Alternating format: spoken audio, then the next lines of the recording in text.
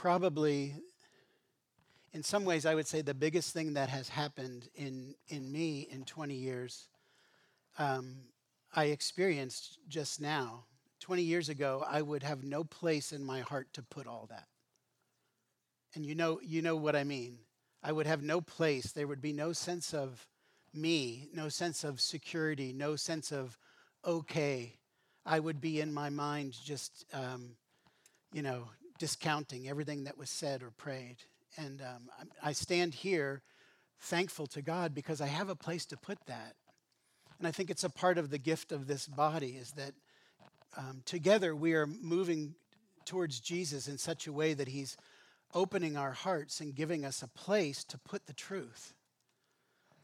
I mean, that's not just a Christmas message. I didn't put that all together until just now. But there is a very clear way that in those gathered here and watching online today, God is saying, I want to create a place in you to receive my loving truth. And I'm not sure if there's a thing that we could do that would give more Ori and Gloner, glory and honor to God than to simply make space for him in our hearts and let him do what he wants to do, that the Holy Spirit would come and move in hearts, that we'd be rooted and grounded in love. And from that place that the world gets to know that the Father sent his Son, the Son died, and the Son was raised on our behalf. So, yeah, I guess there's my introduction. Don't think you're getting a short sermon because of that. I do want to, as we got those gifts, I want to give you a gift this morning. Here's my gift to you this morning. This is the 2-week notice. We're not going anywhere. The 2-week notice. In 2 weeks, we have a new year. And so for 2 weeks, you get to go to the King of the universe and say, God, what word or phrase would frame this next year for me? We've been doing this, Jane and I have been doing this for years now. We've been doing it as a staff and as elders. And so I would encourage you, ask the Lord in these next 2 weeks, what word or phrase, it might be a scriptural phrase, it might be an image, would frame the next year for you. For me, 2 years ago, it was surrender, and I lived that out. That was challenging. This last year has been willing, and God has filled a willing heart. I don't know what my word is for next year, but I just want to challenge each of you. That will be a gift that God wants to give you, is to give you a peek into next year, to give you a word or a phrase to frame the year. I've found so many times through this last year that as I was praying about something, considering something, maybe got a request or an invitation, that the Lord would bring back that word. Remember what I told you, Randy, willing. And it had impact on the way I decided to follow Jesus. So I give that to you this morning as a gift. Also, I invite you after this service, even though we've been speaking through the Sermon on the Mount, it is Advent, and it's the 4th week of Advent, and we celebrate the love of Jesus during this particular day, this Sunday. And so if afterwards you go out to the coffee lobby, there are 4 jars there, and we've been filling up those jars with prayers.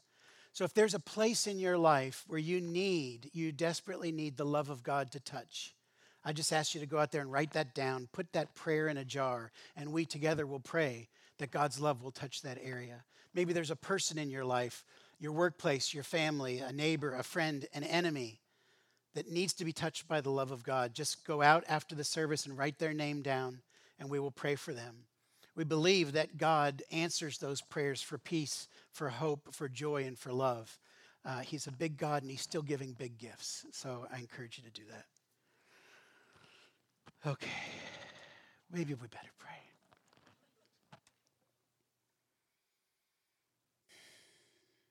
Thank you, God, for your goodness, your grace, your mercy, your sovereign care over our lives. Every single life, God, you formed each heart here. You know each heart. You know the end from the beginning. You know our destinies. And you know what the enemy has done to try to destroy them. And we lay our hearts out before you and say, come, Lord Jesus, build your kingdom. Amen. All right, it's a hard transition. If you've been here over the last 20 years, at least one time I gave this illustration. So who has ever heard of the Dilbert Dunker? Dilbert Dunker? One. Any more Dunkers? Two. The Dilbert, three. Thanks, Jane, for listening. Jane's dad, my father-in-law, was a Navy pilot in the time of Vietnam, and he trained at the naval station in Pensacola. And while he was there, he learned what to do if ever his plane was to crash in the water. And the way he learned how to get out of a cockpit that's submerged in water is through a mechanism called the Dilbert Dunker. Somebody in like 1942, 43 was tasked with designing a way to teach pilots what to do if their cockpit were submerged. What happens is I've never done it before, but when you hit the water at a rapid speed, the cockpit, you get all turned around. When you're trying to get out of your cockpit, you don't know literally which way is up. And so they designed this thing. You sit in a cockpit. It shoots you at a high speed down into a pool, and it turns the cockpit over. And then they teach you that as you bust out of the cockpit, you open your eyes underwater and you look for bubbles. Your brain probably says that down is up. And so you look and you see, and wherever the bubbles are going, you follow the bubbles. It was a way for them to train people how to live through a disorientation of their lives, the end of which is truly life or death. Because people had gotten into that situation, gone down into the water, their mind their whole body is all mixed up, and they think that swimming down is actually swimming up, and they swim to their death. And so what they taught them to do was open your eyes and look at reality, follow the bubbles. Doesn't that make perfect sense with where we're headed with the message this morning? It will in a second. Matthew chapter 7. If you have a Bible, open it. It'll also be on the screen. Matthew 7, 24 to 29. And we're finishing the series called Kingdom Living on the Sermon on the Mount. Why don't you stand as I read these final words of Jesus in his most famous sermon. Therefore, everyone who hears these words of mine and puts them into practice is like a wise man who built his house on the rock. The rain came down, the streams rose, and the winds blew and beat against that house. Yet it did not fall, because it had its foundation on the rock. But everyone who hears these words of mine and does not put them into practice is like a foolish man who built his house on the sand. The rain came down, the streams rose, the winds blew and beat against that house, and it fell with a great crash. When Jesus had finished saying these things, the crowds were amazed at his teaching, because he taught as one who had authority and not as their teachers of the law. Holy Spirit, as you inspired Jesus' words, his teaching, and the writing of these his words, will you come and inspire us both to hear and to act in response to these words? Amen. You can be seated. So back to the dunker, if you get the image, life is disorienting. And we need to build our lives wisely. It's like constructing a house. Its stability and its strength is determined to a great extent upon its foundation. What is the life built upon? When challenge comes, who has experienced challenge like in the last minute, year, decade? When challenge comes, foundations get tested. So in my Dilbert Dunker illustration, the bubbles are the words of Jesus. The bubbles are the reality of Jesus. If you listen to what Jesus is saying in this sermon and you follow, you practice, you obey what you're hearing, it leads to life. It leads to a life that's founded on the rock of Jesus. It's founded on truth, and it leads to a life that is stable under all circumstances. I didn't say easy. I said stable. And so we can see and follow, or we can see and not follow. We can hear the words of Jesus in the Sermon on the Mount and follow those bubbles to life and stability, or we can see and hear those words, get into the life mix and realize, no, I'm going to do what feels natural. I'm going to do what seems right. I'm going to save my own skin. And against all that I know, I'm going to go the other direction. And the path, these are Jesus' words, leads to death, not to life. You know, at that point, if you're in the water and you're trying to figure out which way is up, it doesn't matter what you think, what you feel, how you look. What matters is what you choose to do. Do you hear that? What matters is what we choose to do. You follow the bubbles, you find life. You don't follow the bubbles, you find death. What determines your outcome at this point is your action. It's not whether we know the words of Jesus, whether we can quote the words of Jesus, whether we've preached the words of Jesus. It is whether we put into practice the words of Jesus. So let's make sure we understand the parts of the image. Okay, forget the dunker image. You got that one out. 20% of you will Google that afterwards to make sure I'm really telling the truth. And you want to know why it's called the Dilbert Dunker, you'll find that out on your own. But let's make sure we understand Jesus' words. He says, if you hear and you practice these words, this Sermon on the Mount, then you are like a wise person, a person who's built their house on a strong foundation, on a rock. The house is your life, right? The house is your life, and one building plan for a stable life is obedience, is faithfulness. Putting into practice the words of Jesus in this sermon. The rock is Christ and his words, and when storms come, that life is sustained, it's stable, it stands. The image and the analogy aren't hard to follow. Wisdom looks like you doing what Jesus said to do. You receive from that security and strength. When the storms of life come, you stand. You hear and you don't follow those words, Jesus says, I'll say we, right? We are like foolish people who build our house on sand. Again, our house is the life, and this building plan is inaction, is disregard, is unfaithfulness, is hearing the words of Jesus and saying, I don't think so. I have a better plan. I'm going to do what feels right. I'm going down. When the storms come, that life falls. And according to Jesus, the way he says it, it falls with a great crash. Foolishness brings instability and weakness. You don't do what Jesus says, and that's where you end. Again, these are the words of Jesus. This is his closing, illustration. Lori did such a great job last week talking about the narrow road and standing in truth and living in truth and, all those different analogies. And today we have to deal with this last one that Jesus leaves us with, which is the contrast between wisdom and foolishness, obedience and disobedience, stability and a great crash. So, without preaching all 10 of the messages again, I will just remind you these words that we have been instructed now to listen to and to put into practice. So just think back with me through the Beatitudes, what it means to choose to be thankful, gratitude in every place of life because the kingdom of God is open to you.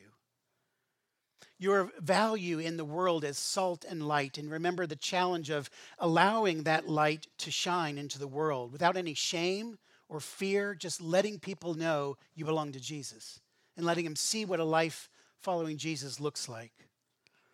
Not letting anger, lust, or revenge rule you. Speaking the truth in simplicity, blessing and loving others, even enemies. And Jesus said, especially enemies. Praying like Jesus, living with generosity rather than materialism and greed, a refusal of contempt, slander, and judgment. Asking God and others for what you need and trusting God with the answers. And as Lori talked about last week, embracing and living out the loving truth of the King of Kings in his kingdom and in this, our lives. Living it out. without being ashamed. Love with truth combined, bringing salvation to people in our lives. What we do, how we respond to these words of Jesus in any given moment of our lives has an impact on the eventual stability or the fortitude of our lives. You have seen someone, maybe you are this person, praise God. You certainly have seen someone. You look at what's happening in their life and you think, I don't know how they're doing it. I don't know how they're doing it. Our oldest son's wife's mother died this last week. So my daughter-in-law's mother, 60 years old, ovarian cancer, very close family. And I talked to Benja this week, and Benja, he said, Dad, I don't know how they're doing it. He said, this family is amazing. He said their emotional flexibility, this is typically how Benja would think, their emotional flexibility, they can be laughing and then they can be crying. And then they can be making fun of each other and then laughing again and then crying.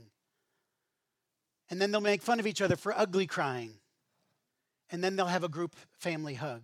Oh, well, their wife is dying, going to be with Jesus. They're living it out. You've seen someone like that and you just think, how do they do it? It's not that they're not, that they don't have storms that shake, but somehow they're stable. They walk through it. They stand in the midst of it. And you look at them and you think, that's Jesus. That is God's power in their life. It is absolutely true that Jesus can calm any storm, right? We've had probably lots of messages from this place, the power of Jesus to calm storms. He can protect those he loves. He can and he does forgive and heal and free and protect and redeem. But the point that Jesus is making right here, the end of this most famous sermon of his, is you can do what I say, revealing your wisdom, or disregard what I say, though you hear it, and reveal your foolishness. The point of Jesus' message here is not his power to protect. It is his power to sustain in the midst of difficulty. I think we need that message. No, I know we need that message. I need that message. This church needs that message. The people in your families and your workplaces need that message. This country needs that message. This world needs that message. Theologian named Frederick Dale Bruner, this is what he says. He comments on this passage. I'll just read it. Listen, this is really rich. He says, Jesus does not say that a house built on his words will, for example, glow in the dark, or miraculously expand into a mansion, or in any way be particularly impressive. The only impressive fact about this house is that it will be standing when the storm is over. In Matthew's gospel, Jesus almost always describes the Christian life in terms of survival rather than sensation. Nor are we told that a life built on the foundation of Jesus' words will be spared rains, floods, or winds, as though Jesus' teaching were a talisman against trouble. Realistically, Jesus says the same storms hit thoughtful disciples as thoughtless ones. Obedience to Jesus' word, then, is not so much a protection from troubles as it is a protection in troubles. Just as a rock under a house does not shield from storms, it supports during them. And I think that as the people of God here, we are called to not simply look good on the outside, but to be founded on the truth. And that means obedience to Jesus. That means hearing his words and putting them into practice. If there's any question in your mind about the importance of this sermon that we've spent the last 3 months reading and talking about and preaching about and praying about, let it be clearly understood today. If you want to stand or fall in adversity, this is it. So a question for you. What is it that the Holy Spirit is teaching you about the foundation of your life in your current storm? I'm not going to ask you to answer, but I'm going to give you a minute to think. I bet there are quite a few here in pretty serious storms right now, internal external, relational, vocational, financial, and every other O. And I just wonder, what is the Holy Spirit saying to you? What is he revealing to you? Not condemnation, but invitation into change, to understand. What's he revealing to you about the foundation of your life in your current storm? Heed the call.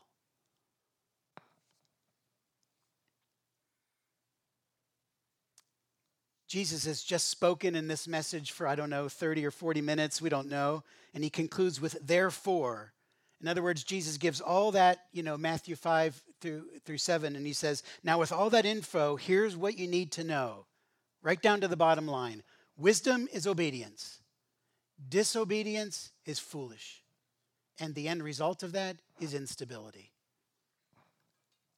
One leads to life that can withstand challenge, and one leads to life that will crumble in challenge. What he's saying isn't complicated, but it is serious. Jesus is the rock, the foundation. His love is our grounding, our rootedness, our security. And so if we're trusting him, we will obey his words. John 14:23, Jesus says, anyone who loves me will obey my teaching. Just a few verses later, in the same speech, the upper room discourse, he says, if you keep my commands, you will remain in my love. I love that. That, to me, I don't know why it came to me like this, but I saw a Holy Spirit-empowered perpetual motion machine. It's the love of Jesus, the obedience of the believer, which brings love, which brings obedience, which brings love, and it just goes around and around. And our lives can be propelled by that power. Love and obedience, love and obedience, love and obedience. You see the picture of the solid foundation of the believer's life is those two elements. The love of God, obedience. The love of God in us, obedience through us. Us loving God, the obedience that he empowers over and over and over again. And the result is, this is how Dallas Willard says it, all who hear and do what he here says will have a life that can stand up to everything. That is a life for eternity because it's already in the eternal.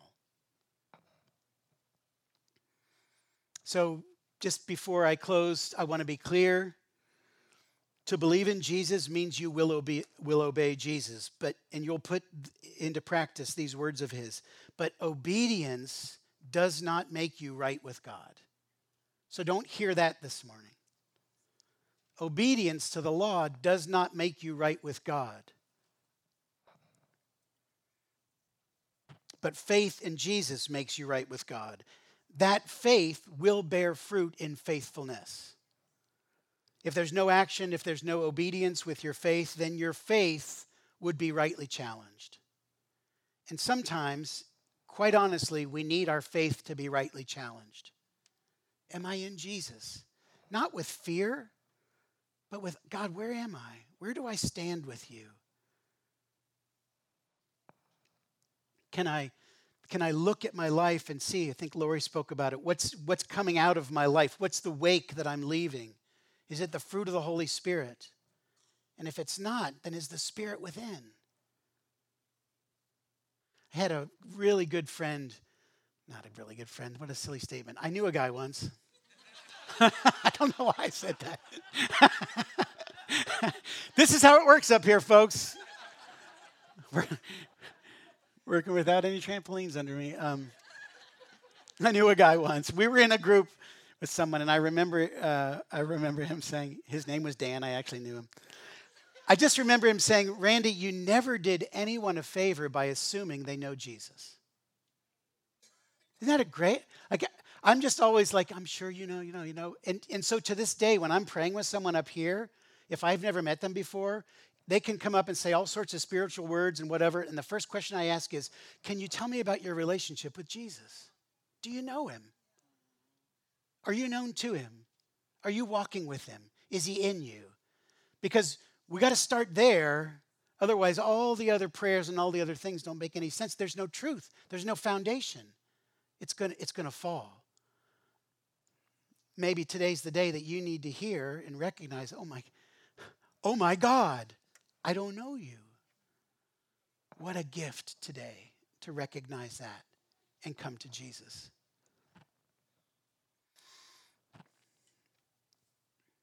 It's in the storms that is revealed the substance of our faith. Are we built on Jesus or not? So what does building your house on the rock look like? What did it look like for the disciples? It meant leaving secure jobs. It meant giving up position and accepting challenge. It meant obeying Jesus when it seemed crazy, when it made them look very strange. It meant surrender to a countercultural transformation of their hearts and minds. It meant forgiveness, humility, and hiddenness. It also meant witnessing the love and the power of God manifest in and through their lives like the world had never seen before. It meant sorrow, hardship, joy, and promise. And I think most of all, as I think about it, it meant living with mystery day after day. Can you imagine the disciples like, what in the world is he going to do today? What's he going to say today? Drink my blood, eat my flesh? That wouldn't surprise me. He did it.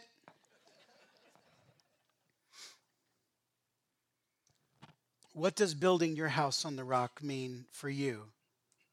Maybe it means choosing gratitude rather than bitterness in your current storm. Maybe it means remaining faithful to your marital vow, no matter what you're experiencing on the other side of that relationship. Maybe it means allowing the reality of Jesus in your life to be known and seen out in the world without any fear, without any hiddenness, just kind of hanging out there, authentic and loved by God.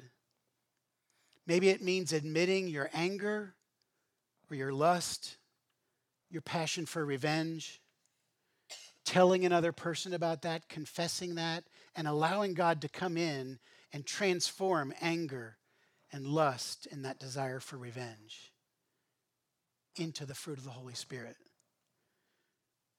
Maybe it means changing your attitude, your actions, or your posture towards people who view the world differently than you. Maybe it means encountering people who would actually like bad things to happen to you in a different way, like Jesus did. Forgive them, Father. They don't have a clue what they're doing. Maybe it means choosing the path of vulnerability or humility and trust, living for the glory of God or not for the glory of you, praying like you've never prayed before. Maybe it means giving like you've never given before. Maybe it means forgiveness and acceptance with people who are different than you. Again, with truth and love, to give a mirror to the world to say, you are eternally accepted and loved in Christ, and he calls you to something. Maybe it means asking for what you need from God and others and trusting that God will provide in God's time and God's way for God's glory. So, what will you take from the message today? What's God said to you in the last 3 months? That's the question for you to ask the Holy Spirit. Holy Spirit, what are you saying to me today? Is there any place in these last 3 months as I read through this great sermon, is there any place where I have consistently chosen foolishness over wisdom? And let's be honest, we are all humans in here, right? Any angels? Raise your hand. Jen, you don't count.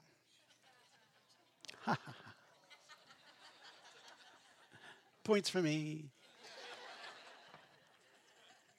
No, I'm serious. We're all humans in here. So you look at your life through the lens of the Sermon on the Mount, and you've got to see, wow, there's some places here where I'm willingly, knowingly choosing foolishness and disregard of what Jesus clearly says. That's an invitation. That's an invitation to opening your heart to that place where God can do what only God can do, make you like his son, Jesus. Let's stand. I'd like to ask the ministry team to come forward, if you would. Anyone on the ministry team?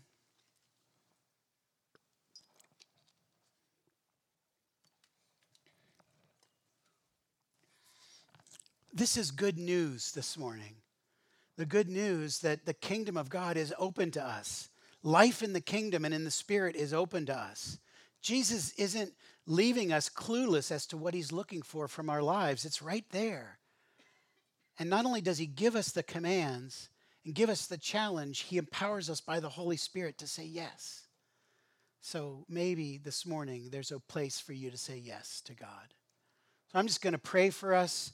I'm going to invite anyone who wants to come. You can kneel in the front and do business with God. You can pray with anyone on the ministry team here. If you recognize today, I've been coming here, I've been thinking about God for a long time, but I don't know Jesus. I don't have clarity about where I am with God, then I would love to talk to you. Anyone up here would love to talk to you. Let's pray. God, you're amazing.